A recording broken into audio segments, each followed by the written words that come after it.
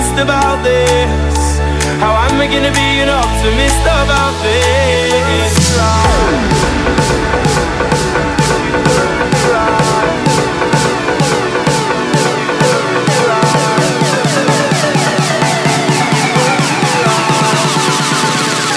But if you close your eyes,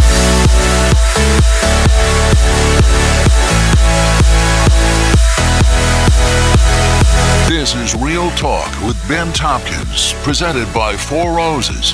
What's good, y'all? Happy Friday. How's everybody doing? This is Real Talk. I am Ben Tompkins. We are presented by Four Roses Bourbon. Here's what we got for you today. Hopefully you've had a chance to listen to Uber Stories Part 6. There was a lot of good Uber stories in yesterday's episode. Sorry for back-to-back content. The week just kind of got away from me. I sat down and started doing the Uber Stories episode, and I had way more than I anticipated.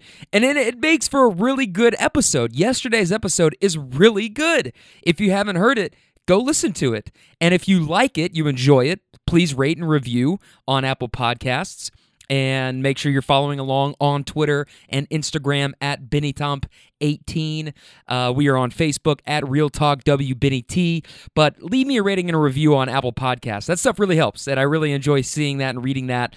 And if you've enjoyed any of the interviews or the Uber stories that we've been doing in the last couple of weeks, then please let me know about it. I would love to see it. Okay, today's guest is Tim Schladen, and Tim is a licensed counselor and a social worker who's had a private practice for 24 years, working with individuals, couples, groups, and facilitating workshops for both men and women. And addiction is one of the areas that he specializes in, as well as vulnerability, empathy, self-compassion, and shame resilience. All right, we talk a lot about those topics. We touch on those topics, but we really go deep into addiction. Tim just celebrated his 34th year of sobriety, but has a self-described PhD in drug use, okay? Having been addicted to crack cocaine, heroin, morphine, and alcohol in the 80s. But he cleaned up his life. He decided that he had reached his rock bottom. He wanted to make a change, went back to school, and has been helping people work out their issues with those topics that I mentioned over the last 24 years. And he's a next-door neighbor. We were just out walking one day, and I was like, "Hey, how's it going?" And he's like, "Hey, how you doing?" I'm like, he was asking me if I was the sports television guy, and I was like, "Yeah, sometimes people see my face and they kind of know, like, oh, that's somebody, or like I recognize that person. What does he do again?" And then but it turns out he was mistaken me for somebody that he thought that I looked like on WHAS 11. But I was like, yeah, I mean, I don't know. I do a sports radio show, or I did at least. Maybe that's it. And he's like, no. But ends up sparking a conversation where I'm like, oh, cool, yeah. So like I tell him what I do, and then I'm like, what do you do? And he said, well, I help people out with addiction and their marriages and all kinds of aspects of life. And I'm like, oh man, come over. Come walk down the street, come down to the basement, let's fire up the podcast, and let's get you on. So he shares some really deep insights about personifying addiction as an entity that wants to kill us, a really powerful mindset tool, okay? The moment that he knew that he had reached his rock bottom, what kept him committed to change throughout his recovery process, what it's like being obsessively on guard against relapse in the early stages of sobriety when you are making those changes, and then eventually how over time it just becomes how you do your life, developing your new lifestyle.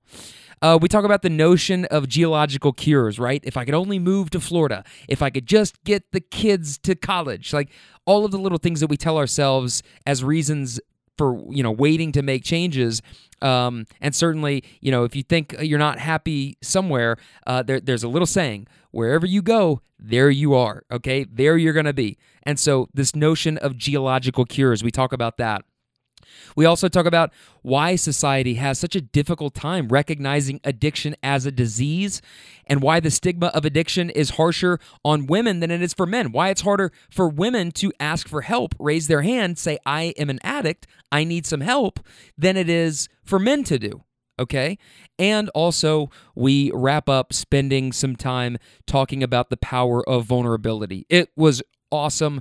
I I think you're really gonna. I mean, it's just raw, man. It's raw and it's real, and we spend about an hour talking about this stuff. So you're really gonna enjoy it. I hope you do. And if you do, then leave me a little rating and a review and say, hey, have Tim back on. We really liked him, okay? Because I really liked him, and I'm gonna have him back on. But I hope you do as well. If you did miss Uber Stories Part 6 yesterday, there are a handful of really good ones. I spent a lot of time on this, okay? But stories range from a guy telling me about his best friend that, how he spent $17,000 in a local strip club, a guy who had just walked out of this 2-hour meeting from with his boss and just vented, a 65-year-old real estate professional who came in and had some pretty strong choice of words to use about just kind of like her approach to life and business and clients, and it was awesome. That one was awesome. It's so funny. And the ultimate nice for what writer, how to leave your disabled husband. There's a lot, and I'm just like barely scratching the surface, but go back and listen. They are so good. The dialogue is so good, and I think you'll really, really enjoy those ones. So looking ahead, next week, we've got Uber Stories Part 7, and a guest to be announced. I'll let you know a little bit more about that later on in the week, but that's all we got. I'm going to go ahead and toss now to my conversation with Tim Schladen. Tim Schladen now joins the show. Tim, how you doing, man? I'm doing great today. Thanks for having me. Absolutely. Thank you so much for sitting down and do this. It's funny, we were just kind of crossing paths. You're a neighbor. Yes. And we started talking about, hey, what do you do? Where you're from, blah, blah, blah. And you said that you are a counselor and a social worker, and you help people with addiction, and you help people with empathy and vulnerability and all kinds of different stuff. And I was like, this is definitely somebody I got to have on the podcast. So thank you so much for sitting down to do this. I'm glad I could inspire you to have me, and it reached you and touched you in some way, shape, or form. Absolutely. Yeah. Because actually, you look like the sportscaster on the WHS 11. Remember, I approached you and thought you were a sportscaster. Yeah. Which was like, so I was doing a sports radio show, and so I was like, well, how would he, maybe he would know, I don't know, but yeah, different guy, I guess. Not as good looking. Yeah, him, me, of course. Right. Okay, so let's start by kind of introducing yourself and kind of where you grew up, where you went to school, and kind of tell us about your job. Yeah. So, Tim Schladen, I grew up in Louisville, over in Audubon Park area. Went to St. Stephen Martyr, which is a local Catholic grade school there, and then ventured over to St. X for 4 years, and then went to JCC for a year, and got sidelined and went out and got a PhD in drug use, and then went to treatment in 1986, and was a freshman at 37 at JCC again. Wow. And then went from there to Spalding and got a bachelor's, and then got a master's program at University of Louisville Kent School, and got out of Kent School in 96. Nice. Yeah. So it just goes to show that you're never too old to start new things, right? I mean, I use that often to try to inspire people that are wanting to sell themselves short on time or use time as a cop-out. Meaning, because when I was wanting to use it as a cop-out, a very rich of heart, because I don't know what he had in his wallet, but a rich of heart old guy in a 12-step meeting, I was bemoaning the fact that I was going to get out of college when I was 45. And the guy said, well, you'll be 45 anyway. And I'm like, So it made me think of that old Blues Brothers song about a wish sandwich. 2 pieces of bread and wish you had some meat. So I went ahead and got the meat, which is all the sheets of paper that show that I've crossed the threshold of those educational components. Nice. Yeah. I like that a lot. So that's what I use that to push other people along, because I was working with a young man the other day, and he's 32, and he said the same thing I did. Oh man, I'm 32. So he's using his age as a deflator instead of looking at, while he's 32, he's got 10 years of life experience that he would be a sophomore going back to college that other sophomores in his classmates won't have because they'll be 19 and 20. So he's got a richness of life and life experience that makes college was much easier when I went back late, because I was able just to use all my life experiences. Other than statistics and math, you can't use life experiences there. I hate math, honestly. Oh, trust me. That's why I learned to speak for a living. There you go. 2 and 2 is how much? Yeah, I don't know. Yeah, no, I think that when people do go back to school later, they're much more appreciative of it. Like, you know what I mean? Like, they're not going most of the time. If you go when you're older, you're not going on somebody else's dime. You're there and you are actually engaged in the conversations. And I remember when there used to be older people in my undergrad classes at UK, and not very many, but you would get some, and they would be asking some, like, all the questions, right? Yeah. And some people would be like, fuck this try hard. That's right, come but on. But it's like, hey, this person's come back and he's got 2 kids and he's sitting here paying with his own money. Thank you. Yeah. Yeah. Well, when I went back, I was dedicated. I knew exactly what I wanted to do. I knew how I wanted to do it. And, yeah, it was my dime. So I wasn't going to waste my dimes. Right. Mommy and Daddy weren't fronting me the money. Or Uncle Sam wasn't giving me a student loan. Actually, Uncle Sam did give me a few of those, but it wasn't any grants. So it was Tim's dime. There you go. And I'm going to spend my money wisely. There you go. So you get out of college, and then what was your kind of first job out of college, and what put you onto the career path that, because you mentioned you've been working as a social worker for 24 years now. So, what was that beginning like? Can we back up a little bit? Of course. Okay, cool. So what's cool about my story is that in 1970, when I got out of St. X and went to JCC, I wanted to my major was sociology, and they said, why? And I said, I want to help people.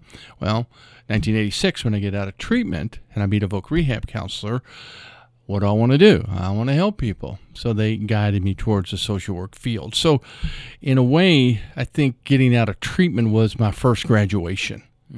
Okay? As an adult, with eyes wide open about how to go and do life. So that graduation was, my first job out of that place was I drove a floral truck and made $4.30 an hour. Big money. Big money. And that job lasted a year. And then I got hired back at the treatment center to begin to, and that really began my work in the field. So in 1987, I was hired back, and I drove folks to meetings at night, 12-step meetings. And so I took them to meetings at night, and I ran what's called a wrap-up group. They just talked about their day when we got back. So that was my first venture. And then a spot came open in an outpatient group to be a co-facilitator. And I was working on a certification in substance abuse. And my mentor approached me and said, would I like that job? And, of course, I'm chomping at the bit. Oh, my God, yeah.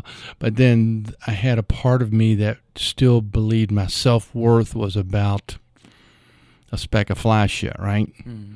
So we were going over to dinner one night at the hospital, and I said, hey, man, I don't know about this. I said, the only thing I've ever done is sold cars, bartended, and sold dope. And he just kind of laughed. He said, you got all the qualifications, man.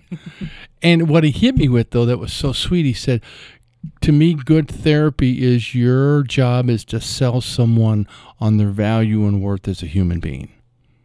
Wow. And I was like, now, you know what? I think I can run with that, because I was a shitty car salesman. I wanted people to like me, but I never could go for the clothes because I thought they wouldn't like me if I went for the money.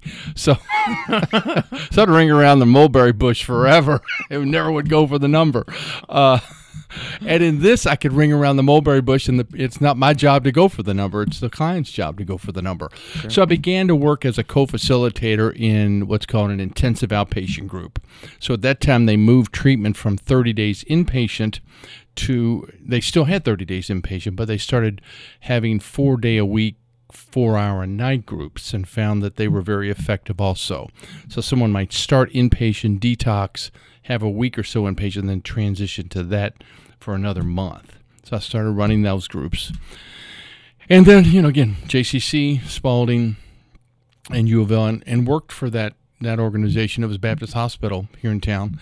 Worked for them for all those years. And then in 96, right after I graduated, a man approached me to run a federal program for him. He had a federal contract where we did drug screens on federal probation and parolees. So I started working for him, but my agreement with him was, if I start working for you, can I also begin to hang a shingle and start a private practice? Mm-hmm. And so he said, as long as you take care of this, this office is yours to do with what you want to. So I began in 96, one client. It's kind of like throwing a pebble in a pond. You just start the ripple.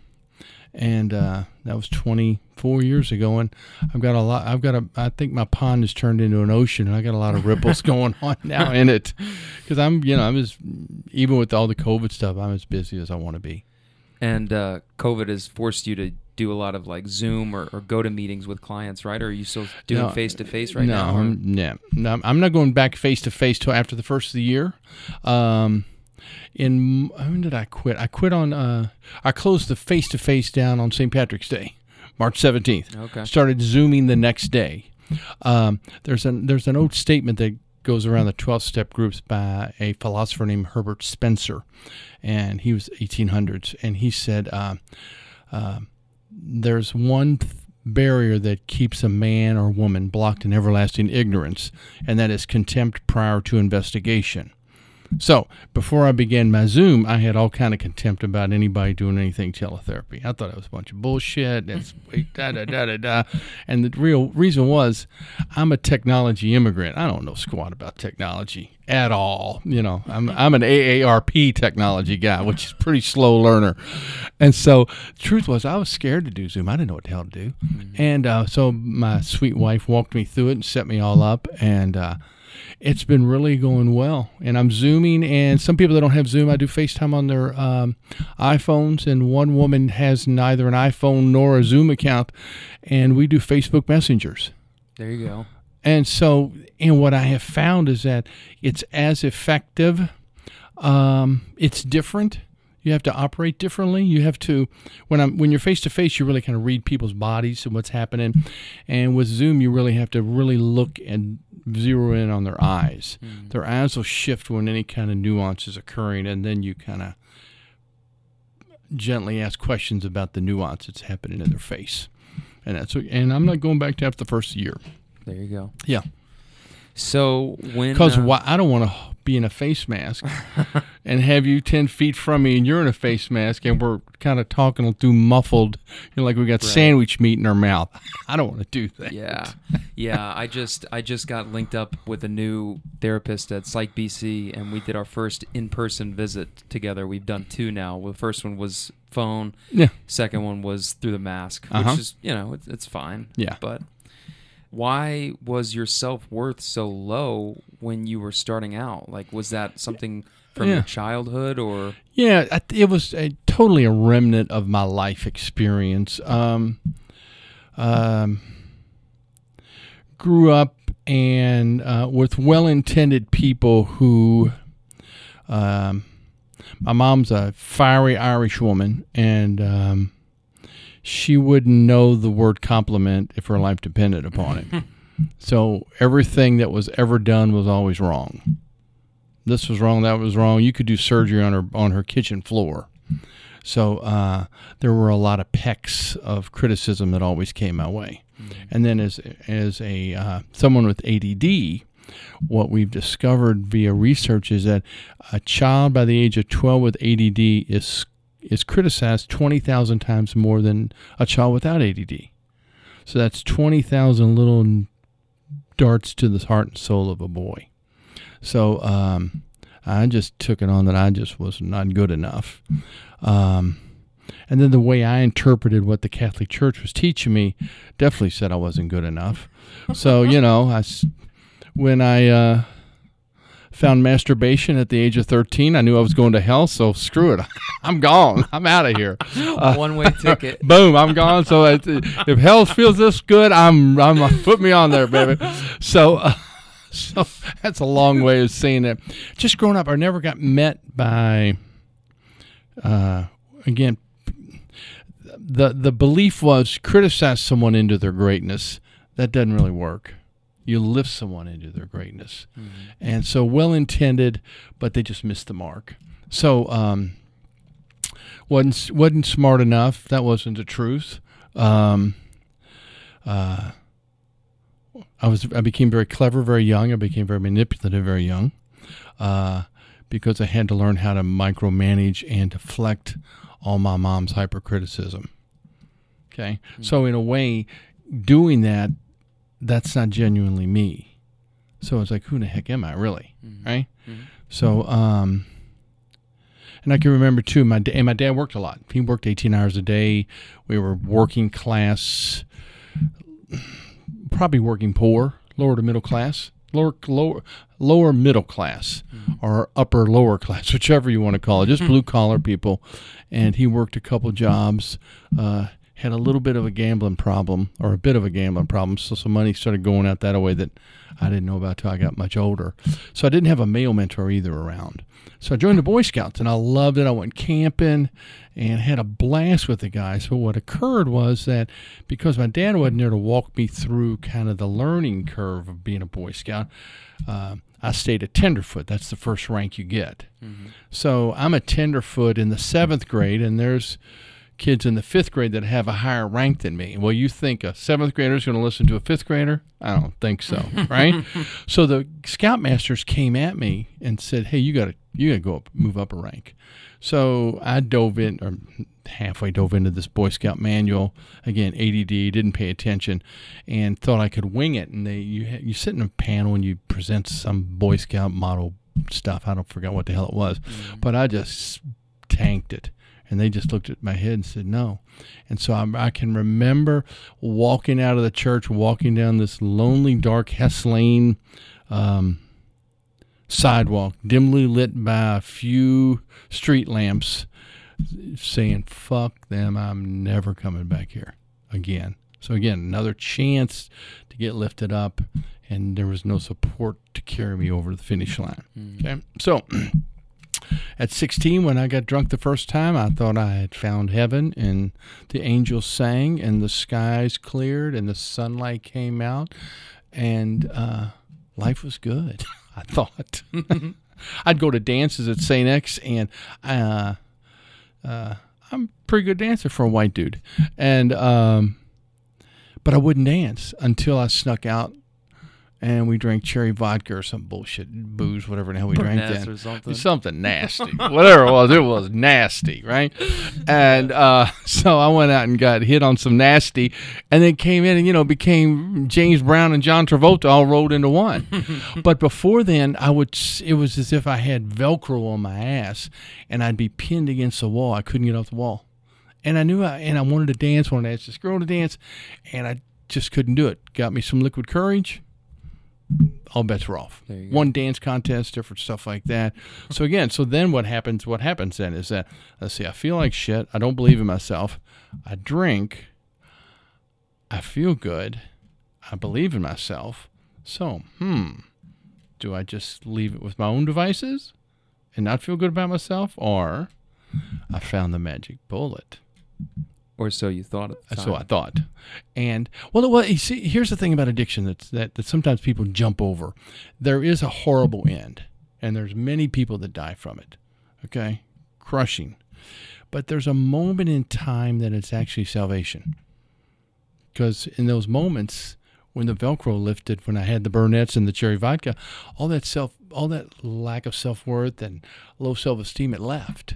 Mm-hmm. So what I thought was a friend morphed into a terroristic enemy, right? Mm-hmm. So one of the things I work with people in therapy is I believe we all need to thank addiction for the moments it helped us out of time at the beginning,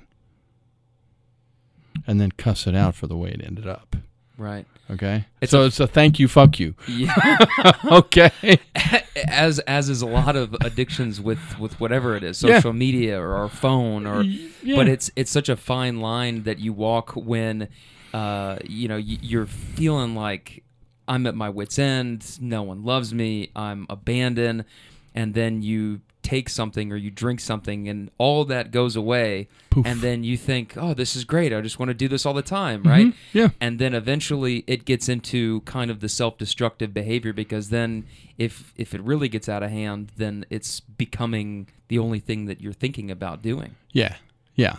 Well, even now, if you think about it, I mean, and you use social media, I mean, I call cell phones weapons of mass destruction for relationships. They truly are. And there's, I do some teaching at some different classes.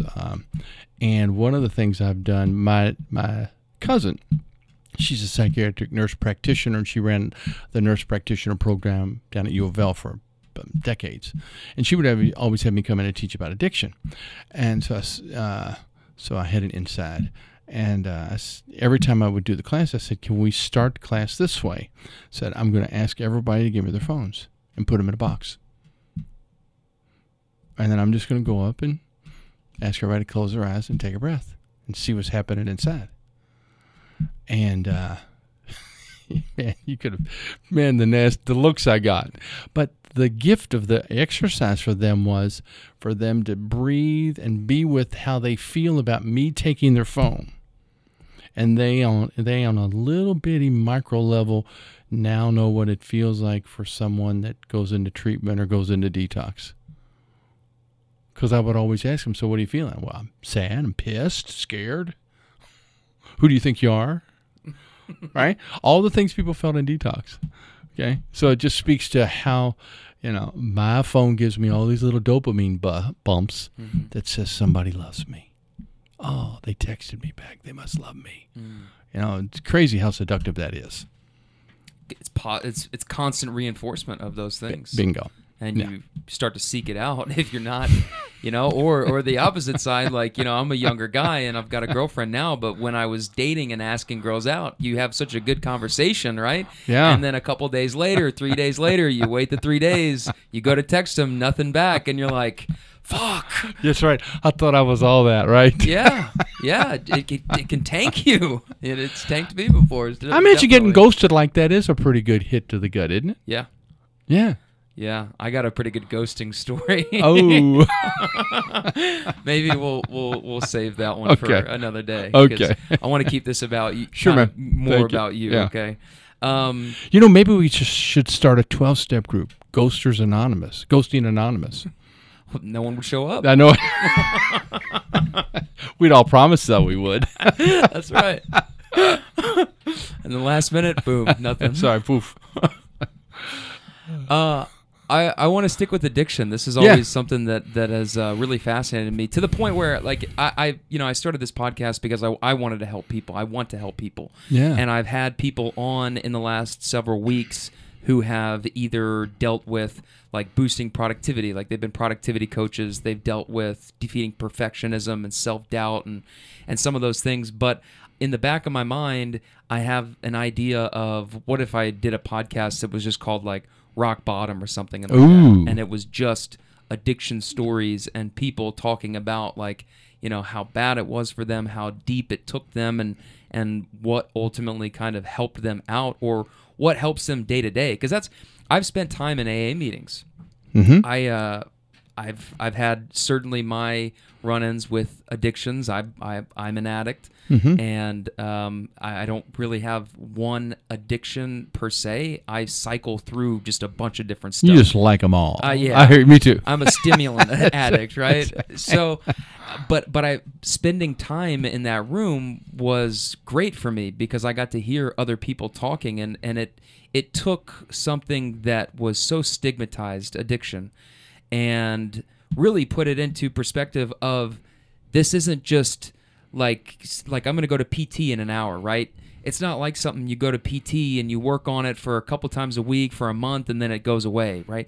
The way that these people talked in the room was, this is what I'm doing hour to hour. This is what I'm doing day to day. And that's really where my mindset started to shift, like, damn, this isn't something that is going to go away. This is going to be something that I have to monitor all my life, or else it can really, I can get super manic, and as a manic depressive who starts self-medicating, the wheels can fall off quickly. All bets are off, right? Yeah. Yeah, batten down the hatches.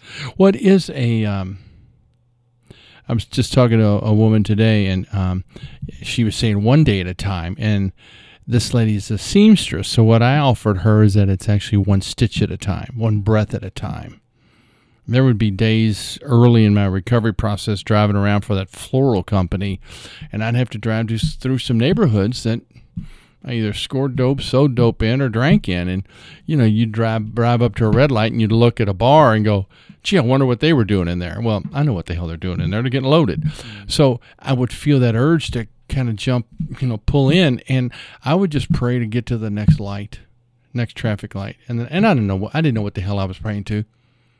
I just said, hey, dude, if there's something out there, dude, help me out. And just get to the next traffic light, and then get to the next traffic light. All I'm trying to do is buy myself a moment of time so I can catch my breath and come back to the sanity of my life was crazy, I was dying, and not let that momentary seduction of say, hey, come on back, I'll take good care of you. Okay? Not to let that win the moment. So it is a breath at a time for many people at times. For me, it was totally. And one of the things I talk about when I'm working with folks is I ask them to personify addiction as an entity that wants to kill them, because it does. And so I said, what I want you to think about now is however long your shirt sleeve is, that's as far as that entity will ever be from you. So my shirt sleeve is 34 inches. 36 inches, actually. So it's only 36 inches to reach out and grab one, whatever that one is. That beer, that joint, that line, that bong, that one hitter, blah, blah, blah, blah, blah, blah, blah, that syringe, whatever it is. That's pretty close, okay, to walk all the rest of the days of your life once you wake up to all this, that killer just stays right there, okay? So, yeah, you have to be... It's not early on. It's an obsessive on guard. Over time, it becomes how you do your life. It's just what you do. Yeah. I was just sober 34 years in the beginning of August, and my brother called me and said, gave me some props, which was really sweet and felt really cool. Congratulations. Thank you. And as we were talking, I was like, wow, I've been sober half my life. Because I'm 68. I would have never believed that. I'd go to meetings and people would be sober as long as me, and I'd think, yeah, right. Hell, for me, sober, to make it the day was good enough. And then over time, it just becomes your lifestyle. Addiction's a lifestyle also, along with the biochemical piece, but it is a lifestyle. And then you have to develop a new lifestyle. More with Tim in a minute, but first, I got to tell you about my friends at Four Roses Bourbon, who would like me to tell you that winning deserves a worthy reward, and you should celebrate life's wins with Four Roses' family of award-winning bourbons. Sit back, relax, take a sip, and savor the victory. Learn more at fourrosesbourbon.com. Be mellow, be responsible, my friends. Now back to Tim. What was your rock bottom? My rock bottom was, let's see, my wife and I were living in West Palm Beach, Florida. In 1982, a friend of mine moved to St. Croix, and I was selling cars, crappily.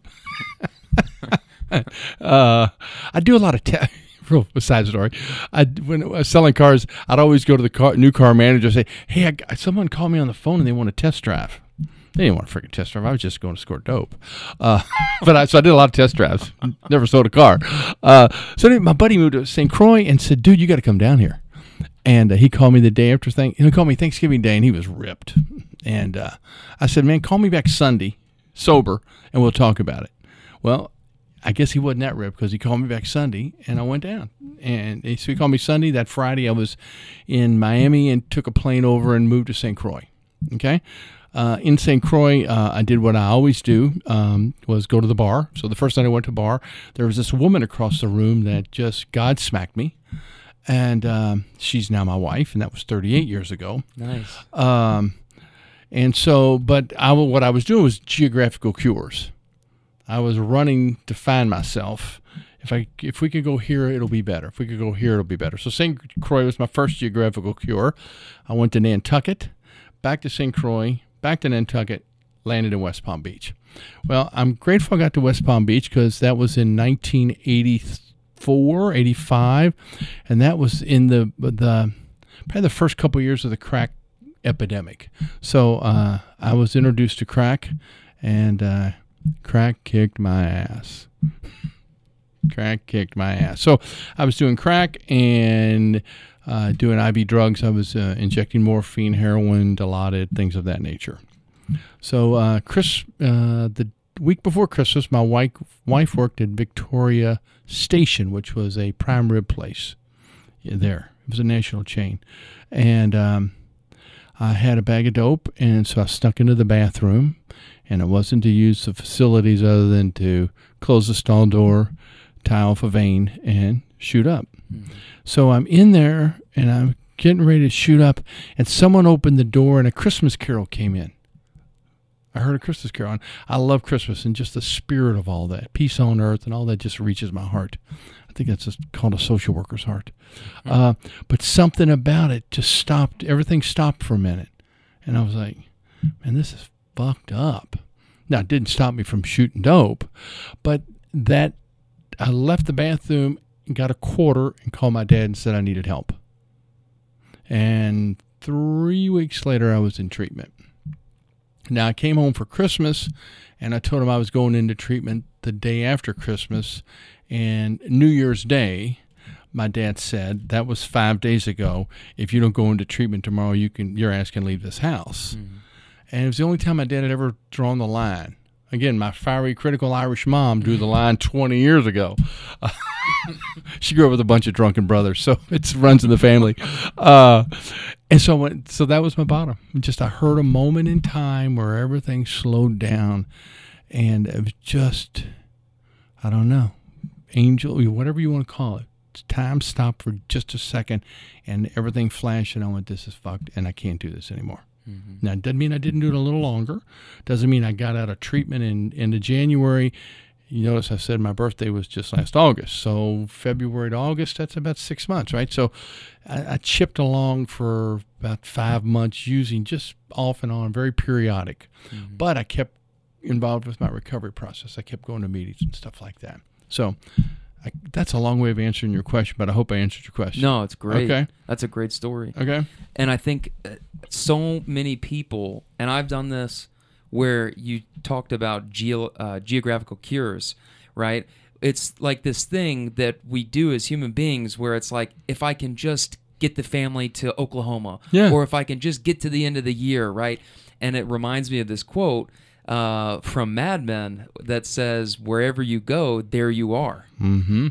So you might be able to move to Florida or get the job in California or wherever you're trying to go, but if you don't deal with what is causing you to reach for the drink or the drug, mm-hmm. then it doesn't matter where you go, your problems are going to follow you everywhere. Yeah.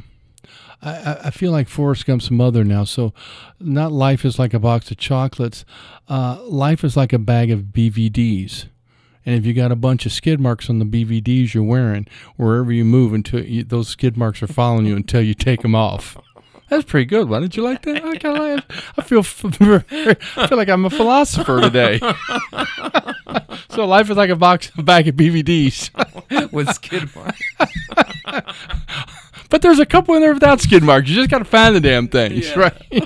And be willing to make the change, right? You got to change them. Got to change your oil, brother. So, okay, wow. So 3 weeks, then you get in. And what helped you through the process? What kept you wanting to make those changes and stay consistent with those changes? Something got in my bones and my body. Something did. I don't know what it did. My mother would tell you it was the prayer to St. Jude. I don't know if you know any Catholic patron saints, but the St. Jude is the Catholic saint for a hopeless case. Well, you can take it to the ranch. I was hopeless. And but something got in me. And I knew that I knew my relationship with Rhonda was hanging on by dental floss. So I didn't go into treatment for me. You got to go to treatment for yourself. People say that's bullshit. Just go to treatment for whatever. You know, if you go to treatment for an oak tree, who cares? If you get sober. So that's really what it was that she will be the love of my life till the day I take my last breath. And I knew that she was close. So I went into treatment and wrote her letters every day and all that. She's later told me, she goes, "Do you really think I believe those damn things?" Well, yeah. And it was well-intended spiritual bullshit just to try to convince her that I was okay. Now, the truth was, it was all the truth in the long run. But I said it from a place of no social currency or no backbone to back it up. You know, I had no consistency over time to say, oh, he's saying these words, but he sure hadn't shown me he can walk those words. Sure. Over time, that became, my words and my actions became the same. Because God knows I promised a gazillion times I wouldn't, and I did. And I did. Mm-hmm. And then finally, that day came and I said I wouldn't, and I did, and I haven't. And here we are. And I think that, what am I trying to say? I think in the beginning, when you're trying to make those changes, you have to say those things, even if you don't have any credit and people are looking at you like, okay, we'll see in a week, right? Yeah.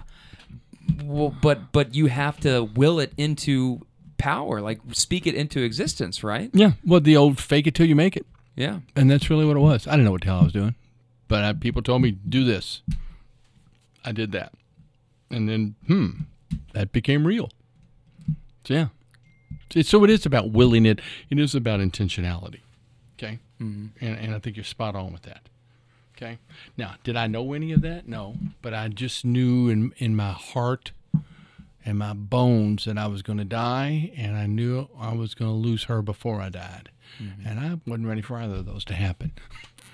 Did it help, like, you said, what happened in 86? That's when I went to treatment. Okay.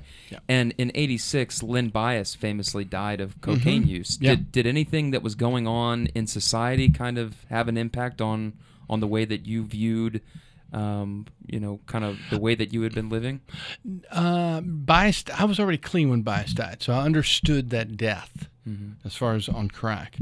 Or he was doing freebase. He was still smoking cocaine. No, it wasn't. My view of the world was not that global. My view of the world was survive, survive, survive. Wake up. What do I have to do to use today so I don't feel bad? And how do I get away with it? That was the course of my day for probably the last 3 years. That was it. World events, who gives a rat? Yeah.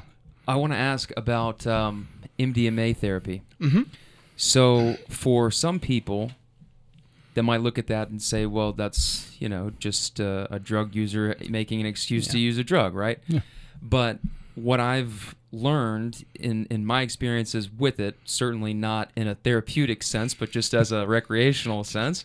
Your own therapy. Right. Hey, self-medication. That's right.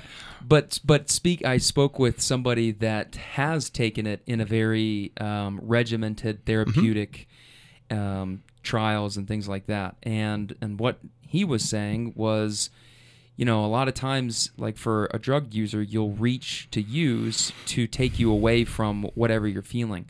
But when you use MDMA therapy, then you really are sitting with your emotions. It brings all of those traumas and all of those feelings to the forefront.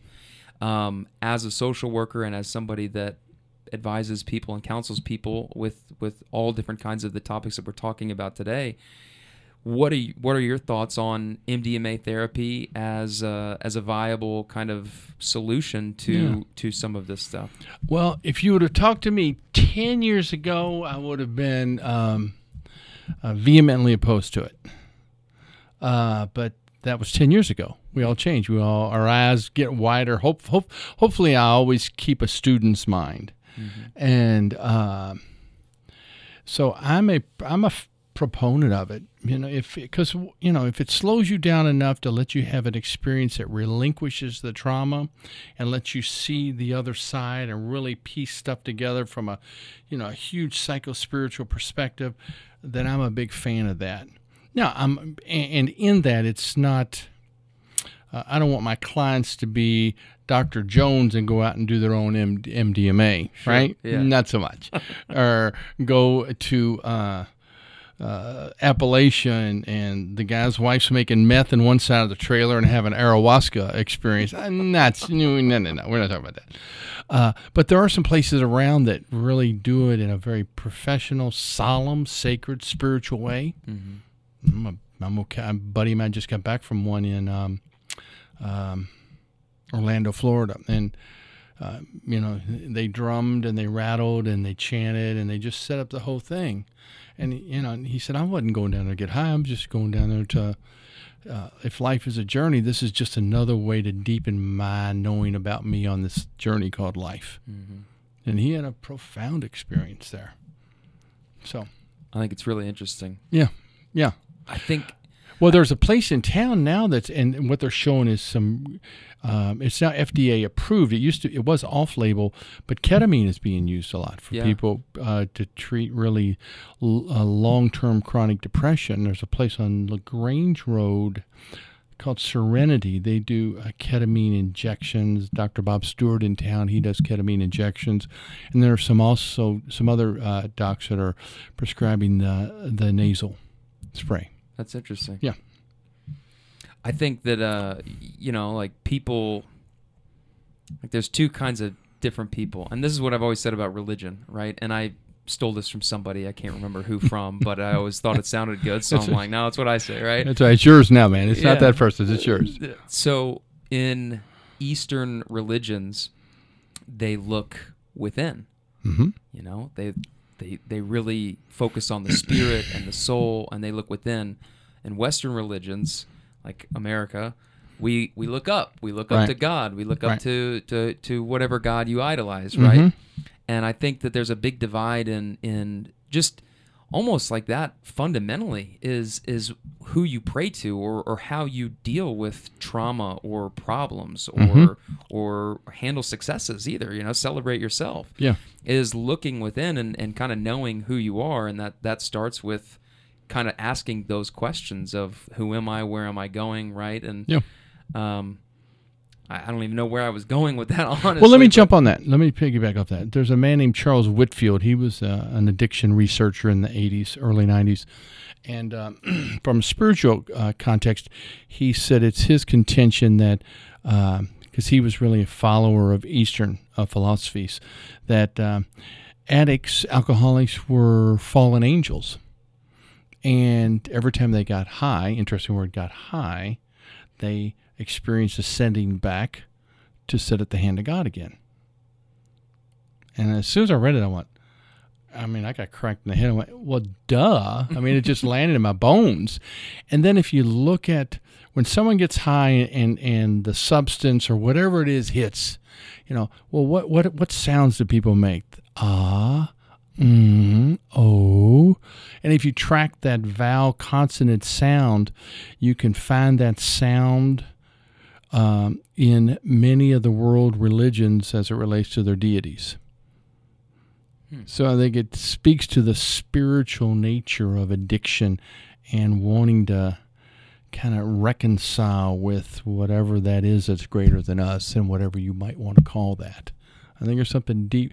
And again, that's scratching the surface, and the depth of understanding is way above my pay grade. Mm-hmm. I'll let you know next time I come back. Okay, next time that'd be reincarnate. That'd be next time. That'd be that one. Why do you think people have such a difficult time recognizing addiction as a disease? I think it's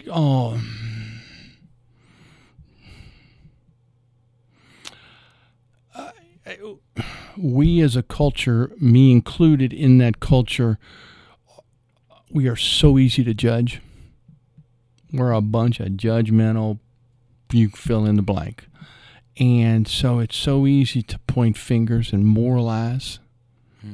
And before research really began to catch up and we began to understand the brain and the workings of the brain, what did you see? You just saw people drunk and, well, why can't they put the plug in the jug? What's wrong with them, right? They're, whatever you want to call them, a lot of denigration stuff. So that's why AA became anonymous, was to avoid the judgments of the general public that didn't really understand. So AA started talking about alcoholism as an allergy, which made sense. Okay? That whenever someone with this allergy drinks, they break out. Right? They break windows out. They break bar stools out. Break bones break out. bones out. They're trying to break out of jail when the bondsman comes, right? So I think it's just easy to judge instead of slowing down. And the first line of the prayer of St. Francis says, seek ye first to understand versus being understood. And I think most of us are so wired biasly that we demand being understood, that I won't be curious enough about your story to really sit with you and kind of go lean into it and go, wow, I get it. Okay. Does that answer your question? Yeah, that's a really good one. Okay. That answer your question? That's a really good one. And, the tide is turning, and yet there is still a tremendous bias that says, you don't have a backbone, you're not praying hard enough, just all kind of judgments. You're weak. Yeah, you're weak. You're not strong. Come on. And, and that's why it's easier for, our mythology says that's what a man does. So it's easier for a guy to show up and get sober than it is a woman. Because a woman that's loaded, that's an addict, that's an alcoholic, gets called what? Whore, slut, bitch, you name it, right? On down the line. An assertive man is patted on the back, speak your mind, dude, way to go. An assertive woman, for many years and still is called a bitch. Right. So women have a hard time showing up to get sober. All because of the intense societal shame on it. Doesn't mean a guy doesn't have to work through that shame. But on some level, we have social sanctions or social support to get crazy and be messed up. And he'll grow out, he'll grow out of it. Right? Boys will be boys. See that, all that, right? He'll grow out of it. Boys will be boys. Just excusing poor behavior. He just can't hold his liquor, all that stuff, right? And some guys grow out of it in the grave. Yeah. And some guys grow out of it by just stopping. Some guys grow out of it by going to treatment. There's research shows that people quit in various and sundry ways. So, and more people get sober not in AA than in AA, actually. Okay? More people get sober just by putting the plug in the jug, going to a therapist, going to a church group, or just by God toughing it out, reaching a moment in time and going, this is crazy, I got to stop. And they, through force of will, do it. I like the path I've chosen because all of my friends, a lot of the people I hang out with are all recovering people. So I found a family of choice in the recovery movement. So those are all my running buddies. I'm a pack animal, so I like to have a pack to hang out with, and because God knows I tried alone, and God knows I tried to plug the jug, and God knows that didn't work. Yeah. So everybody's going to get it the way they get it, but no, that's a lot of people. Because when I said that, you kind of went, it's kind of a misnomer. Yeah. Okay. But why should people embrace the power of vulnerability and speak about the power of being vulnerable?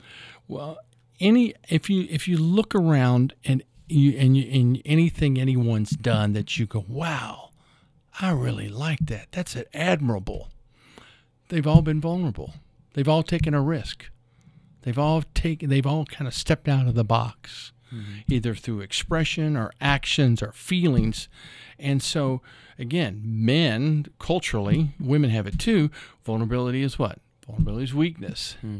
Vulnerability looks good on you, but it ain't for me. I look for the vulnerable people and admire them, but it's good for them. Yeah. Yeah. You drink that vulnerability soup, and I ain't gonna touch that bullshit. Right. And being vulnerable is really allows yourself to be in your best self. And my best self in my vulnerability knows tears of sadness and joy, and knows the fire of being angry and saying stop, and sometimes, the fire of being angry and saying stupid shit. Mm-hmm. Being vulnerable allows me to be fully me and allows me to live a full life, but also if I fall short or blow it, come back to say you, Ben, and say, hey, man, I don't like that I did that. That was wrong. I believe I hurt you when I said that. Or this morning, my wife and I, we got the house cleaned last night, and she goes, hey, today we're going to have a no crumb day in the kitchen, okay? Yeah, right? Yeah, that's right? So she left to go to work, and I just felt that rumble in my belly. So I called her up. I said, hey, honey, that didn't feel good when you said that. It was that simple, but that's still vulnerability. Because my story is you just don't say anything, and then you let all those little microaggressions stick, and then you blow up later, right? And she went, oh, that did sound kind of parental, didn't it? I apologize. And she was vulnerable too, right? So what do we do in that moment? We reaffirmed our relationship. We reaffirmed how much we meant to each other, and we reaffirmed it was okay to tell the truth. Okay? So I think vulnerability is the birthplace of creativity. You sitting here with me, you inviting me to come here was vulnerable, right? Sure. Anytime you ask for something that your heart's seeking, that's vulnerability, because you might get an F, you, or a no, right? Or ghosted. Or right? Or ghosted, right? Yeah, there you go. Yeah. See, getting ghosted again. And so, the fact that you're out in the dating world and doing all of that, every time you hit somebody up, that's vulnerability, man. Yeah. Okay? That's your strength. Okay? Yeah. That's the resource that your spine sits erect in, and you just get to look in the mirror and go, yeah, she ghosted me, but you know what? I put myself out there, didn't I? Right? Yeah. Yeah, I did. Yeah. You get a wish sandwich, or you get to create some meat. Vulnerability is the meat in the wish sandwich. It's a great mindset to have, where you see vulnerability as a strength rather than a weakness. Mm-hmm. And I think that's something that I've had to certainly adopt, because this podcast is called Real Talk. I can't get on here and tell half truths or bullshit myself if I'm ever going to hope that this catches on and give somebody else. I guess it's like sometimes you talked about that Velcro, and you're kind of stuck on the wall. Yeah. And I see this a lot, where I'll go to music festivals or I'll get out in groups of people, and I can tell that there are people who are just like right there on the edge of really kind of putting their guard down and saying, I'm here, here's who I'm here with, I'm going to be myself, authentically myself. And I don't fucking care if these people don't like me. At least I can walk away with knowing that I put myself out there, and that's fine. I can live with that, right? Yeah. And I think sometimes, not all the time, and I hope I don't make it sound like, I have the power to unleash all these other people, or that like I'm putting myself up on that pedestal, like, 'cause that's definitely not it either. But I'm just aware sometimes when people are kind of like right there, and they're like, should I do this? I don't know. And like getting them to feel comfortable in those examples. And a lot of times, just getting people to talk about their day, or what's bothering them, or what is motivating them at that time. Like, that's kind of what drives me. And that's why I started doing this. Like I was doing the sports thing, but it really wasn't catching on, and I was like, this isn't really good to anybody, because I'm not even doing, like, I'm passionate about certain sports, but I don't care about a lot of this other stuff. Right. I might as well, if it's going to be real talk, I might as well talk about some real shit. Yeah, let's get real with this thing, right? So I'm really glad. We're kind of getting short on time here. So let me say one more thing about the vulnerable piece. Yeah. Just for you, or just for me, or just for your audience, is that we live in a culture that is so externally oriented that we believe our worth is there, wherever there is outside of us. So most of us grow up hustling for our worthiness. So if I'm vulnerable, I'm not hustling for anything because my self-worth is with me and in my heart. But if I'm peeping to see if I'm being seen or heard, then I'm not really fully me. You're holding some of my worth, and I'm trying to hustle it from you. Okay? So don't be a hustler. Basically, in my example, that keep it would real. mean, Keep it real. and don't worry about the downloads or the follows Or the ghost. or the ghosts. Yeah. Lord knows they're gonna come and go. Yeah. You know. Okay. Unfortunately, I have a hard out here in about 5 minutes because I've got to get the PT. But this was amazing. This was awesome. Thank you. And I know that people are really going to enjoy listening to this because it is real, because it is so enthralling, I think, and so just it grips you, you know? And I love that about this conversation. And I would really like to continue and have you back on, Good. you know, in a month and you know, whenever. But I'm really glad. I'm really glad that we did this. So thank you so much. You're very, very welcome, man. Thanks for having me. So I hope you guys enjoyed that. I obviously did. I thought that it was just so many of those topics really, really interest me and pique my interest. So thanks to Tim for doing that, and I look forward to the next time that we can do that again.